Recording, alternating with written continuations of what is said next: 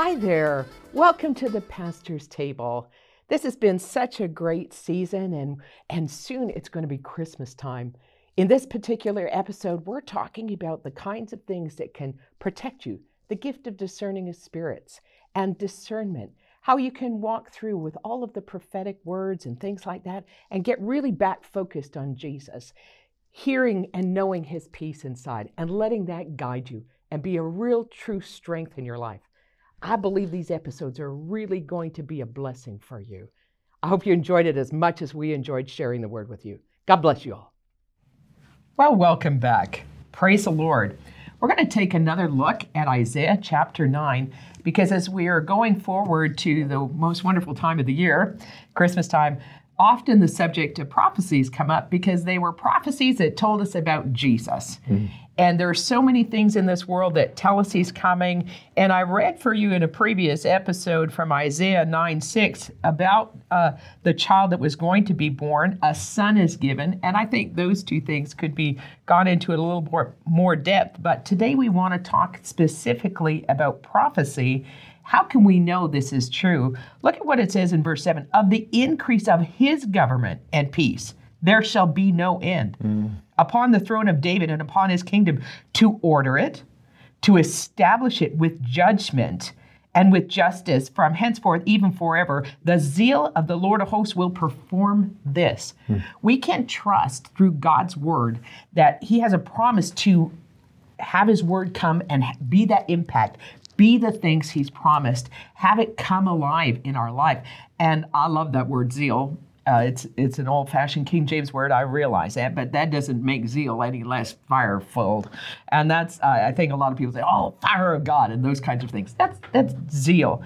But this part, with judgment, there is a place where when the Spirit of God is working within us, we are able to see light from dark, good from evil. But still many people have trouble hearing it when it's present, and they're shocked. Oh my goodness, did you know they didn't have a good motive? And it's shocking to us that someone didn't have a right motive. And we as believers can sometimes feel very upset because we missed it or we got scammed and fell for something where we should have been more wise. But as we learn to listen to his voice, he will guide us into the lakes and help us see what is wrong, what is right, what is good, what is evil, what is light, what is darkness. Because sometimes they can kind of look a little mysterious and they shouldn't be. But God will help us in that area, right, guys? That's a word that we sometimes use called discernment. Now, discernment is what happens as we grow in understanding of who God is, and the Word of God becomes alive, and we're able to use that. But there's also a place where the gift of discerning his spirits is in operation. They're different, but there are places we can learn to hear his voice more clear, be quick to obey it, and operate it from the place of peace that we've been talking about. Amen? Absolutely. You know, and although discernment is meant to grow in our lives, even the born yesterday new believer, you know what I mean by that, born again, even as new as yesterday, actually has discernment within them. There's a story that was told by Kenneth Hagin in regards to this that I thought was really interesting. He was telling a story about how there was a pastor, I think he was a Bible teacher, he was teaching some classes, and there was a traveling minister that came into town and was holding meetings, this traveling minister was.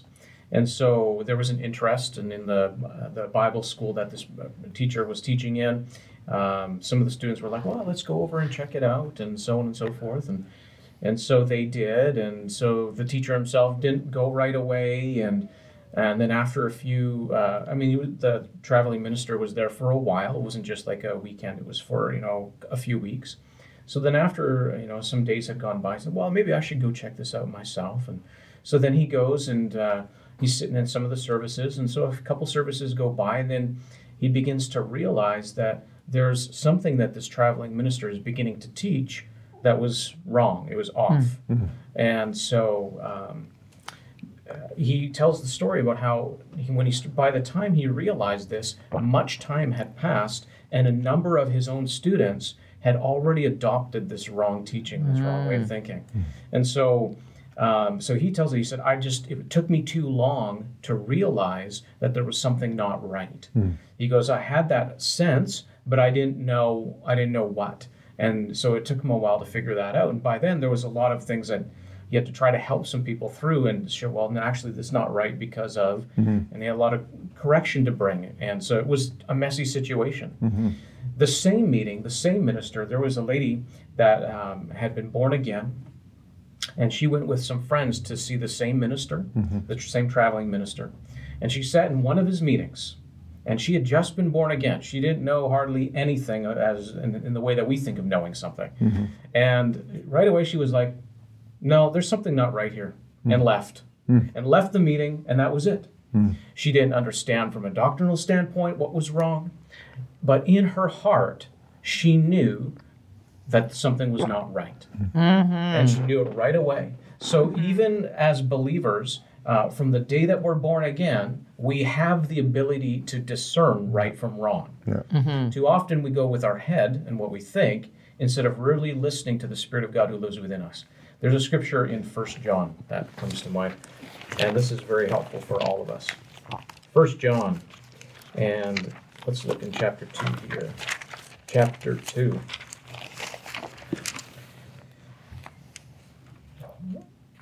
I like verse 20. I mean, there's lots of good verses here. I'm just trying to say. Verse 20, that's 20 and then 27.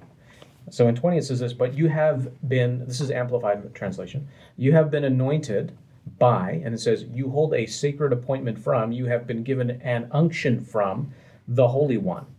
And you know, or this says, and you all know the truth, or you know all things.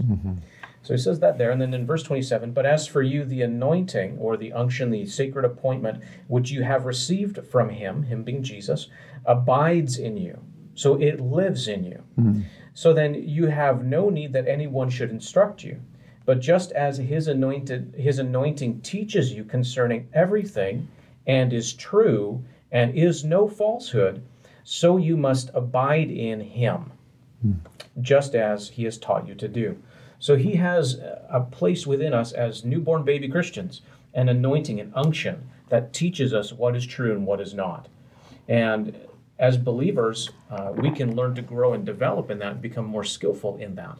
And so it's a great and exciting promise. Now it says, you don't need anyone to teach you. He's basically saying that there's a contrast there. In the Old Testament, they didn't have that inward witness. We call it that sometimes as well, right? They didn't have that inward witness because they weren't alive unto God in their spirit. But we have it because we've been born again. So when he's talking about don't need anyone to teach you, what he's saying is you already know in your heart what is right and what is wrong because of the Spirit of God teaching you. So you're able to discern. You don't have to just go by what everyone else says. You're able to discern if what they're saying is true. Even if whether you understand it or not, you'll know in your spirit, you'll know in your heart, this is true, or no, there's something about that, it's not correct. But it's a great comfort to all of us in knowing that the Lord can lead us and direct us, even if we don't understand some of the things that we come across. I think what's really important in the story you were telling is that the woman got up and left. And you kind of mentioned something like similar where that no or yes comes up, that you obey that. And you've even spoken recently about how we learn to hear that, and in all kinds of situations. You were referring to something that happened in your work where it was just like, this doesn't add up. And how God helped you. And I mean, you can listen to it in one of our sermons. Maybe they could tag it later and talk about that. But when you have that witness, something isn't right. That's right. And so what do you do about it? You act on it. You act on it. You took action. You took action. You spent time with the Lord to hear Him. When you've got that unction and there's something not quite right here. Okay, Lord, what is it? What's not right here? What do I need to do? And depending on what needs to happen, He'll either just say, get out, or you need to do this, or you need to whatever, avoid this person, or you need to look at this part of your Excel spreadsheet. Exactly. Something doesn't add up, literally. Something doesn't add up. Absolutely.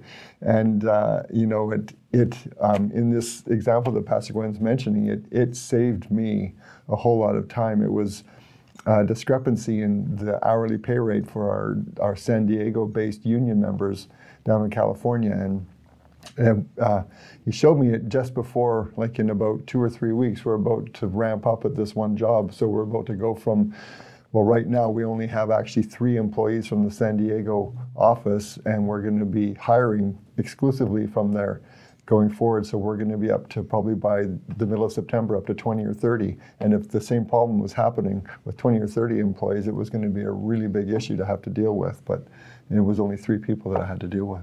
And God help you. Yeah, so that's a really good, and even in that, as an analogy and a lesson for us, it was a small problem at first. Yeah.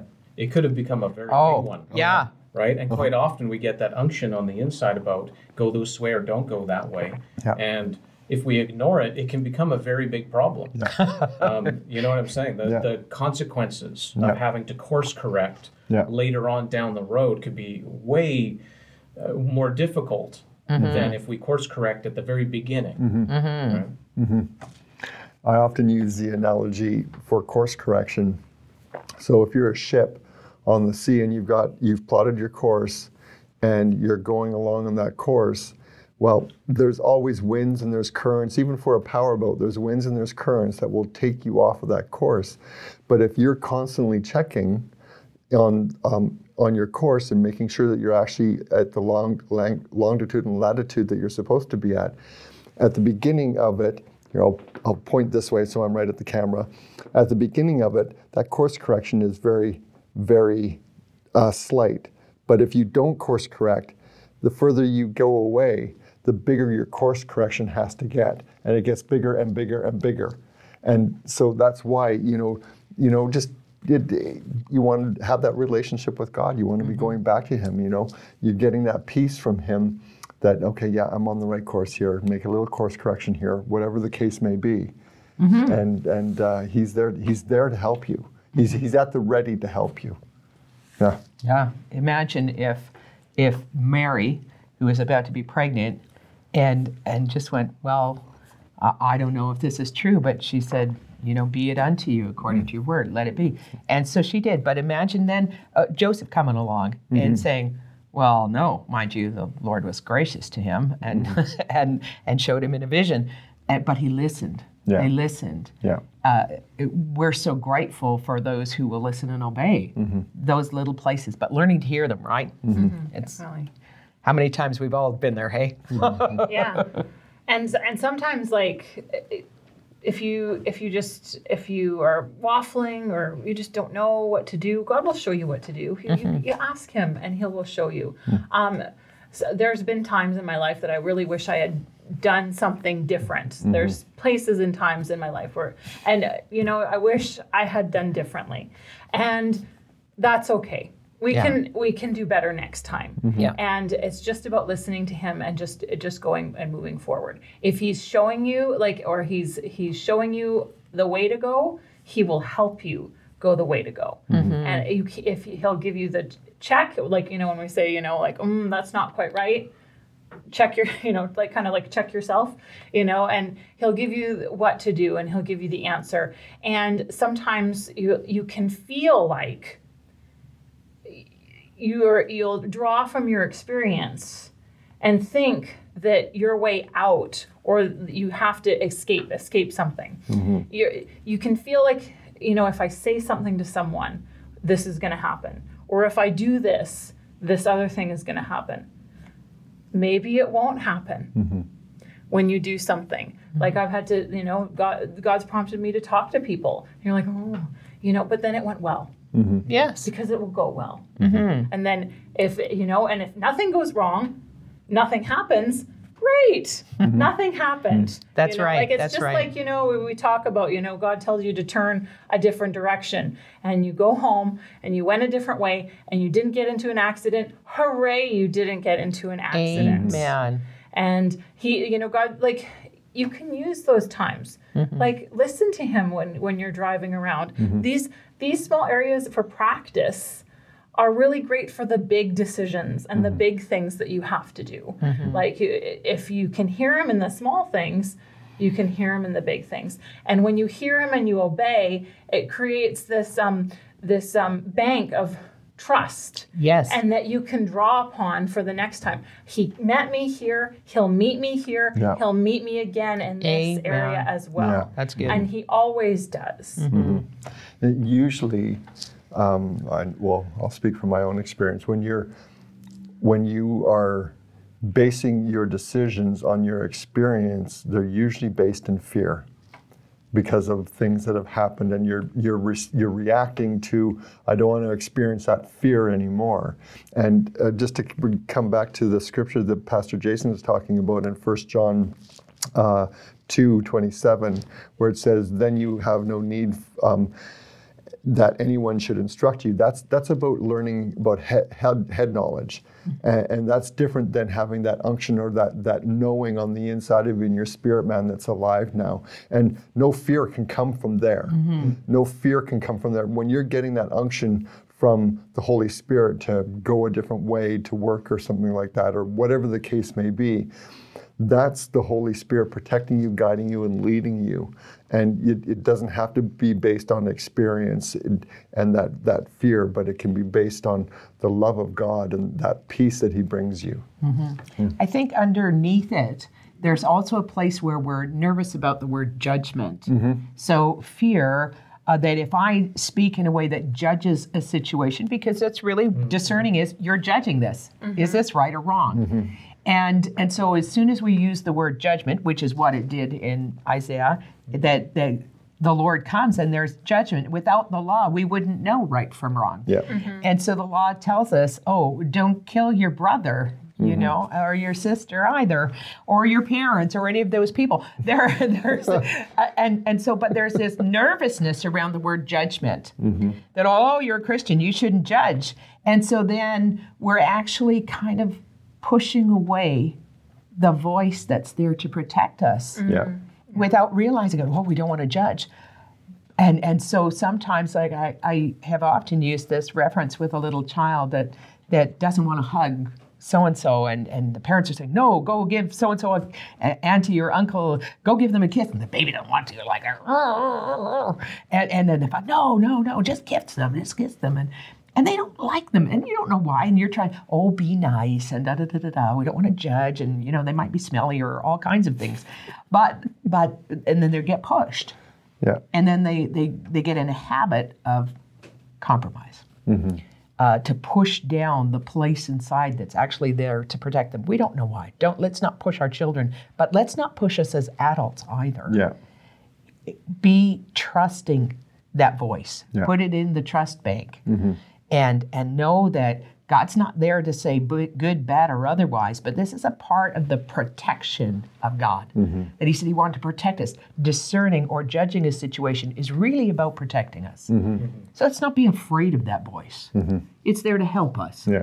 In your situation, it avoided further problems down the road. Amen. But it also can be a discerning something good. This is good. Yes. And then we're still not able to judge because we're afraid to judge. Somebody might say something. Oh, they might accuse us of being judgmental. Well, I am judgmental. I'm judging things all the time. I don't like tea. I like this kind of coffee. I mean, that's simple judgment. But it really is that simple in so many ways. We're good at complicating things. I mean, my. You know, one time, a number of years ago, I asked you, Pastor Gwen, I was reading the scripture in Proverbs that talks about, you know, that we're supposed to guard our hearts. And so I was reading that and I was thinking, well, it says that I'm supposed to guard my heart, but I know that I'm not supposed to do anything in my own power. Like, so how am I supposed to do that? And you had a very, very simple but profound answer. And you said, listen to the Holy Spirit. And that's really what we're talking about here, is you listen to the Holy Spirit. Take the time to listen to the Holy Spirit, and he will guard your heart. He will guide your way. He will keep you out of danger. You'll come to that fork in the road, and the proverb says that that if you see evil down the road and you continue down that road, you're a fool. But you know the Lord is helping you see that evil and go the different way. You know, and it's it's a wonderful thing. It's good. You know, we often talk about that Christians are supposed to be salt, and when we operate in the gift of discerning of spirits or in discernment, we're being salt. So if we accept God's adjustment in the thing where he said that's light. Then we can be that salt. We'll be that light. I'm sure you're starting to think about those verses where they connect them. That where there's salt, we're light, and we're supposed to be salt. No one ever looked at a piece of meat and said, well, it affected the salt. Wow, that salt's very meaty. No, you say that meat is very salty, so it's not the backwards way. We don't look for the circumstances to find whether we're salt or not. The voice within us, the light of God in us revealed, is salt to the earth. We affect it. We bring flavor. We bring, you know what? I like my meat a little salty. Meat without salt's nasty. And so we remember that. No one will ever go from this place and say, wow, that salt's very meaty today. No, they're not like that at all. No, we say salt's for the meat. And we are to be salt. We're to be light. And to bring that peace is to bring the favor of God and his blessings to people. Amen. Amen. Amen.